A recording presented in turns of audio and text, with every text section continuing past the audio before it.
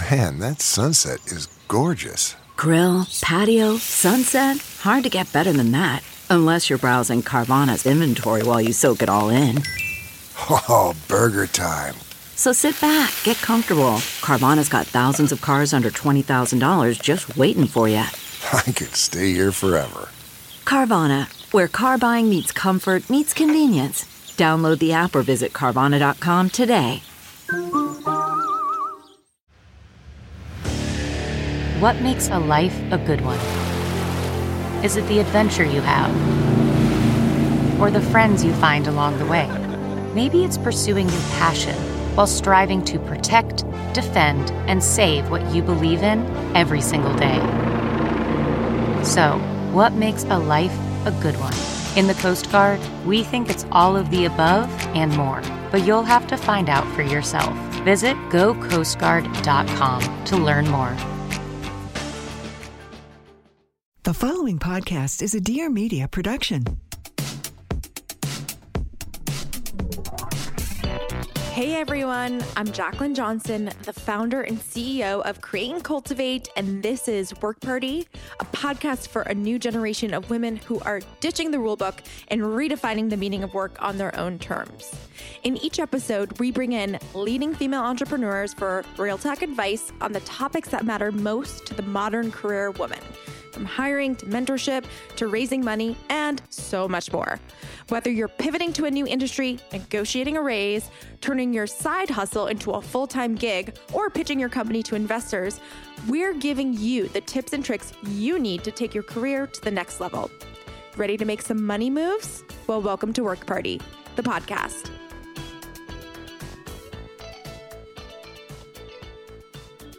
So many brands can attribute success to social media stardom, but very few elicit the cult-like fandom of Lisa Says Ga.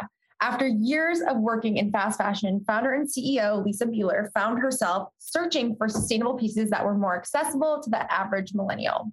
What started as a curation of quirky statement pieces by a small, sustainable women-owned business, Lisa Says Ga forged a new path in the e-commerce space as the anti-shop kind of shop.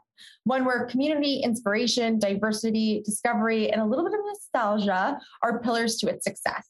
I'm so excited to talk to Lisa about all things Ga and learn how she created and scaled one of today's most sought after brands by saying no to fast fashion.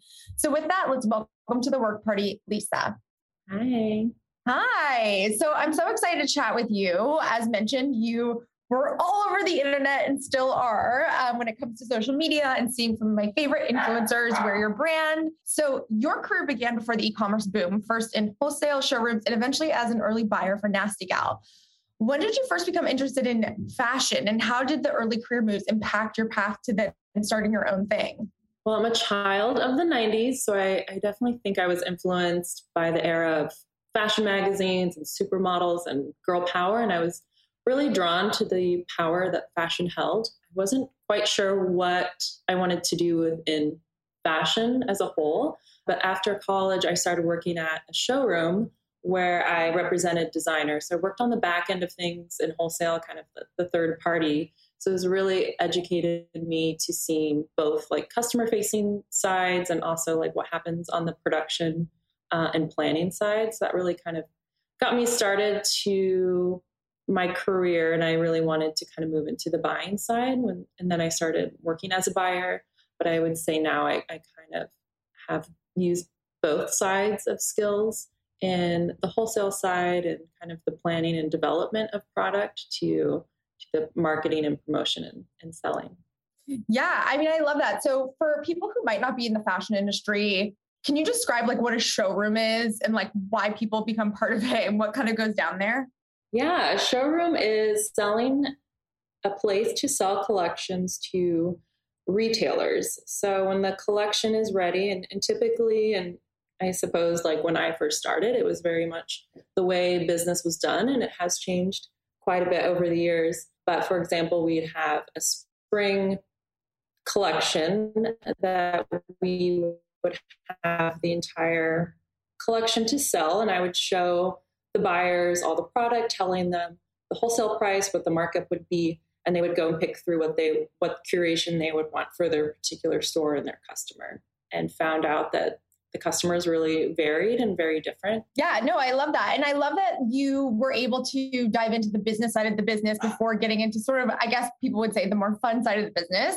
So after about a decade in the industry, you created Lisa Says Ga, a space where independent design and community could thrive. What was the light bulb moment for the brand, and what inspired you to pursue what many are calling slow fashion? Coming from fast fashion, I was really on the hunt for a place of discovery and community, really a more authentic shopping experience that I could personally relate to and be inspired by. So I did start out kind of anti-fast fashion and saying no to that and saying ga to, these designers that I wanted to create a platform for. So I started with a blog of images to really create the mood for the shop and the aesthetic. And that's what I really used to talk to designers. Like, this is the idea, this is kind of the vibe and kind of the community I wanted to build for, the anti-shop shop. The anti-shop shop. And I love the name. It's so creative and super fun. And prior to launching, you actually moved from LA to San Francisco, a city where fashion is not obviously the forefront of industry there. So how did you go about getting the business off the ground? And in what ways were you impacted by this new environment of being in San Francisco? I moved to San Francisco to be with my partner, Louie, and we had done the long distance thing for quite some time. So it was getting to the point where someone had to make a move, and that was me at the time. I loved my job at Nasty Gal, and it was a really difficult decision, but it really allowed for me to kind of have this moment in between and being in San Francisco, where I realized all these more corporate retail environment really wasn't going to be a fit for me. And that kind of got me thinking about what I could do if I set out to do something on my own. And what I really took from past jobs was I really liked sharing the stories and really connecting with the designers and really help curate a presentation for the customer. So that's kind of the idea where it started with LSG. And I would say even just being online, being in San Francisco really kind of helped put a spotlight on us from the early days, just because of the lack of fashion here. Totally, like big fish, small pond. Yeah, not necessarily a bad thing. And obviously, as you mentioned, the technology, obviously San Francisco is like the hub of technology. Mm-hmm. Lisa Says Ga is considered one of the first ever Instagram brands that really marked Instagram's transformation from social media app to player in the commerce space. So was social media always built into this brand strategy? What role does it play now? Like, how have you really leveraged that to create your own success? Instagram really allowed for that peer-to-peer relationship to develop with our customer over time, especially being a brand that's not self-funded with a lot of capital to spend on marketing. It was really a place where we could grow organically and quickly, because our aesthetic really was different for a brand. We were seen as like using models that weren't models and kind of had more behind the scenes, or people really weren't doing that, especially in the early Insta days. We stood out and really got to connect that peer-to-peer with our audience. And I think that really developed like initial organic and authentic relationship. We've seen it in real time sort of happen, this glossy Instagram, beautifully shot editorial to more of a selfie style. And your product imagery is shot predominantly on film or iPhones, having that nostalgic, as you mentioned, 90s feel. So did you know that was going to resonate so much? Or was it sort of like I like this style, other people might like it too, and kind of just wait and see what happens? Yes. I'd say with a mood board vision that I had, the film and iPhone really carried that authentic, down-to-earth approach that felt very natural to capture. Also, I did all the photography for years, and being an amateur photographer, I think kind of played into that, and just film is a little bit more forgiving and, it's something I really enjoyed, and I knew the outcome I wanted, but wasn't a skilled photographer. But I think that was kind of like the whole point, and just to be like really relatable, anti-shop, kind of an unedited look, felt like that really connected with the shopper. Hey, Work Party listeners, taking a quick pause to shout out LinkedIn Jobs, a brand we love that also supports this podcast. 2021 was a year of major career changes for so many people. And I have a hunch it's going to be a continuing trend in 2022, especially with the Great Resignation. It's such an exciting time for companies to find new talent as the pool of qualified candidates seems to be growing bigger and bigger.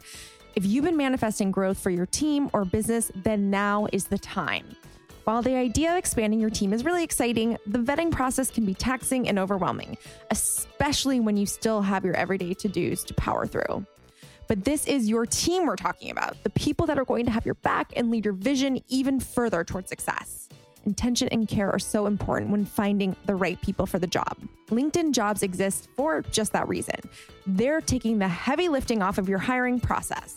My team is rapidly growing, so I've been eager to take any help that'll make the process more efficient. Here's how it works. Go to linkedin.com/party and create a free job posting.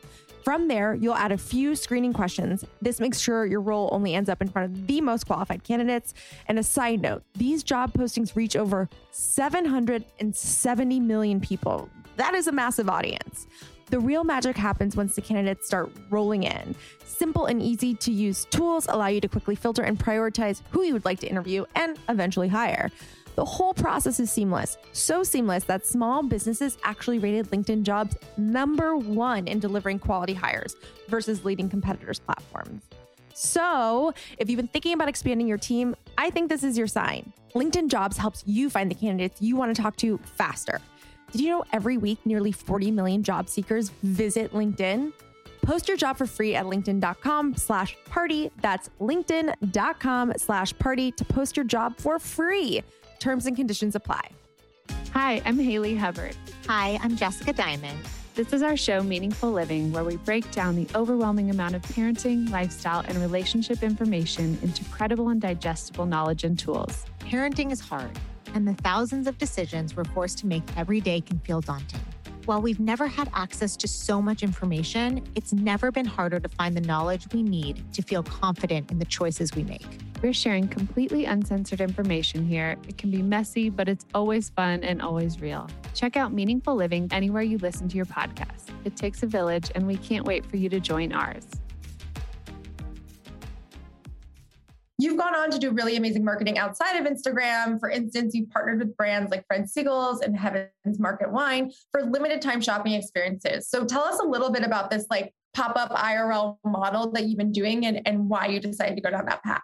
Yeah, I think that we really have always connected with customer in person. When I first launched the shop, actually 7 pop-ups in San Francisco the first year at an art gallery, magazine stand, even an ice cream shop. And it was a lot of work and a lot of time to move product in and really not a big dollar-wise payoff. So, but I think it's really important to establish that connection with the customer and allow them to see the product and experience it. It's really great for feedback too. So we could really build that relationship and understand how we can make that experience better.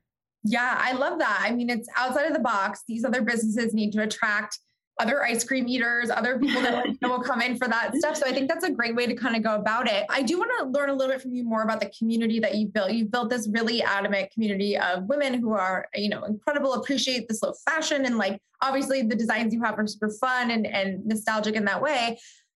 How have you been able to maintain that authenticity as you've been growing and building the business? Yeah, I would say it's been easy to do. And I keep going back to, I think being self-funded really allowed for slow, reasonable growth, and just being bootstrapped kind of makes decisions more thoughtful and more authentic because you have such limited resources. So you have to be really careful and thoughtful. And so I think it's been really great that we've been able to maintain our authenticity and just really kind of continue to connect and grow with our audience, with our customer, and the team is still quite small. And I think that just is so embedded in who we are. And that's just what we always kind of turn back to when making new decisions. Yeah. And obviously, as you've mentioned, you've bootstrapped the business. And these days, it seems like everyone's raising millions of dollars. There's all these massive brands. What lessons have you learned? What are the pros and cons you think of bootstrapping and is raising money in your future?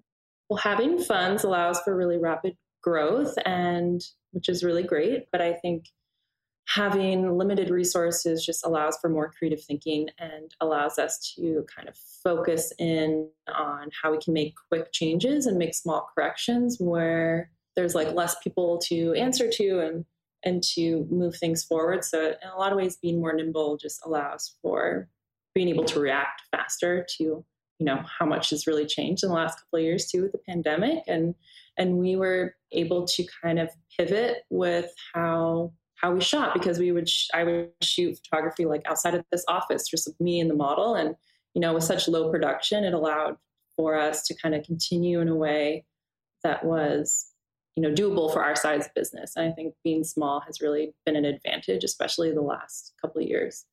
Totally agree. And I love that. I do think having limited funds, to your point, does make you scrappier. It makes you more innovative. And again, in the last couple of years, given all the challenges that small businesses have had, allows you to pivot. So let's speaking about challenges, let's talk about product sourcing and production. A lot of our guests that have been on the podcast the last 5 or 6 episodes, all are talking about supply chain and issues they might be having. So give us a little bit of information on the product, the packaging. You are dedicated to sustainability, which is amazing. Can you tell us a little bit more about creating this sustainable business, how you're able to source your products, and any challenges you might be having?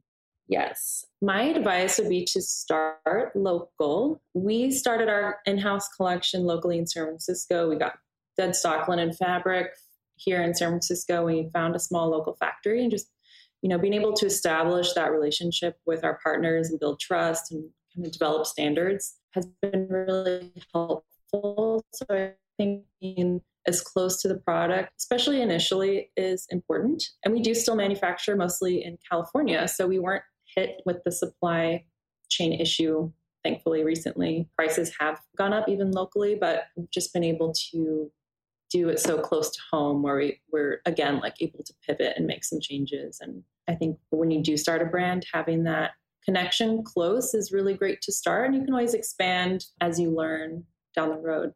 Yeah, absolutely. And for people who might not be familiar, can you talk a little bit about what dead stock fabric is and how you sort of utilize that and the impact it has?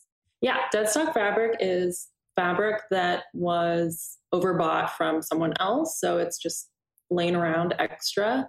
So it was already purchased and typically it's a bit aged. So you kind of have to go through and make sure there's no damages or color issues. But it's a really great option for something that's a little bit more affordable and just available. So you don't have to order or wait for it to be produced. It's already kind of laying around ready to be used. You just have to be mindful of how much yardage you have and the quality if it is aged. Yeah, absolutely. It's so cool. It's fun. It's it almost is a second life in that way. So for our listeners who aren't familiar with the brand, how would you define the term GA? I would say it's the opposite of It's really that reaction to something kind of in an unexpected way. It's an emotion and feeling, and that's really embedded in the branding. And coming from San Francisco, it's kind of like old world charm meets of the momentness. And I feel like that's really connected to the brand. And it's so visceral and such a, feeling that comes through. And I think, it's just a lot of fun. And we try to have fun, and that comes through the curation that we put together. Totally. I love it so much because I also feel like fashion is an industry that takes itself too seriously across the board. And to have a name that's sort of fun and emotive and has this energy that feels we're not trying to be anything too cool or anything. I really enjoyed that. So obviously you've been in the fashion industry for a long time on every side of the business. So what change would you like to see in fashion in 2022 and beyond? Well, I think it's very clear that continuing efforts to be more mindful of the planet when producing, packaging, and even shipping goods. We've been really mindful of starting that way, but just continuing, as we grow the collection to use more recycled materials, local and organic when possible. And I think, that's kind of the standard that everyone's taking and kind of what we need to be doing moving forward. Hey there, we're taking a quick break to talk about one of our sponsors, OneSkin. It's our sponsors that keep the work party going, so we really appreciate your support. One of the many perks of hosting a podcast is having the unique opportunity to test out the latest and greatest products on the market, and then getting to share my absolute favorites with you, our community. There are so many incredible brands out there, but as the market gets more and more saturated with similar products, sometimes it can be hard to decipher which brands have actually earned their spot on your beauty counter and are worth investing in. The latest brand I'm currently obsessed with is OneSkin, because they truly changed the way I think about skincare. In fact, they don't even like to refer to themselves as a skincare company. They're a longevity company. What that means is they're all about moving the focus from anti-aging regimens to healthy aging regimens. OS1 is OneSkin's topical supplement that works as a daily moisturizer. It's powered by their proprietary peptide, the first peptide scientifically proven to reduce the biological age of skin. Reverse aging, sign me up. I've spent some quality time with the OS1 formula, and I can confirm it's super gentle and suits all skin types. It works as a preventative and reparative treatment, so right off the bat, my skin feels more hydrated. After a few weeks of using the product, I started noticing a huge improvement in my fine lines and stronger skin in general. It's a super lightweight formula, so I use it in the morning when I wake up and right before I go to bed. OneSkin is unique because their PhD-level aging experts are all women that have firsthand experience that you can trust. A lot of brands claim they're anti-aging, but only a few can really measure your skin's biological age. I love OneSkin because of their focus on the root cause, rather than just trying to put a Band-Aid on anti-aging. I can't say enough about this product. It's so clean, so effective, and a one-stop shop for so many of your skincare needs. If you feel like reducing your biological age and having soft, supple, glowing, and radiant skin, then make sure you check out OneSkin today. I have a code for you guys, so you're definitely going to want to take advantage of it while you can. Visit oneskin.co/party and use code PARTY for 15% off your first purchase. The code applies to one-time purchases and the first order of a subscription purchase. That's oneskin.co/party and use code PARTY for 15% off your first purchase. So what does the future of Lisa Says Ga look like? Well, there's lots of cute shoes in the future that we're working on, and we are launching swim for the first time this spring. So I think just like expanding into new categories, and we have really exciting collaborations coming up. Amazing. Well, we can't wait to hear about it and see it. So we're going to wrap with some sentence finishers. Are you ready? Ready. Okay. The best money advice I've ever received is... Don't take it if you don't need it. Love it from a self-funded sister. The most recent moment on my career highlight reel was... We are launching a pop-in at Nordstrom and 9 of their pop-in locations that we curated with Olivia Kim this Friday. So really excited to launch with them. That's amazing. I feel like Nordstrom is like a perfect match for you guys. So that's awesome. My favorite piece on Lisa Says Ga right now is...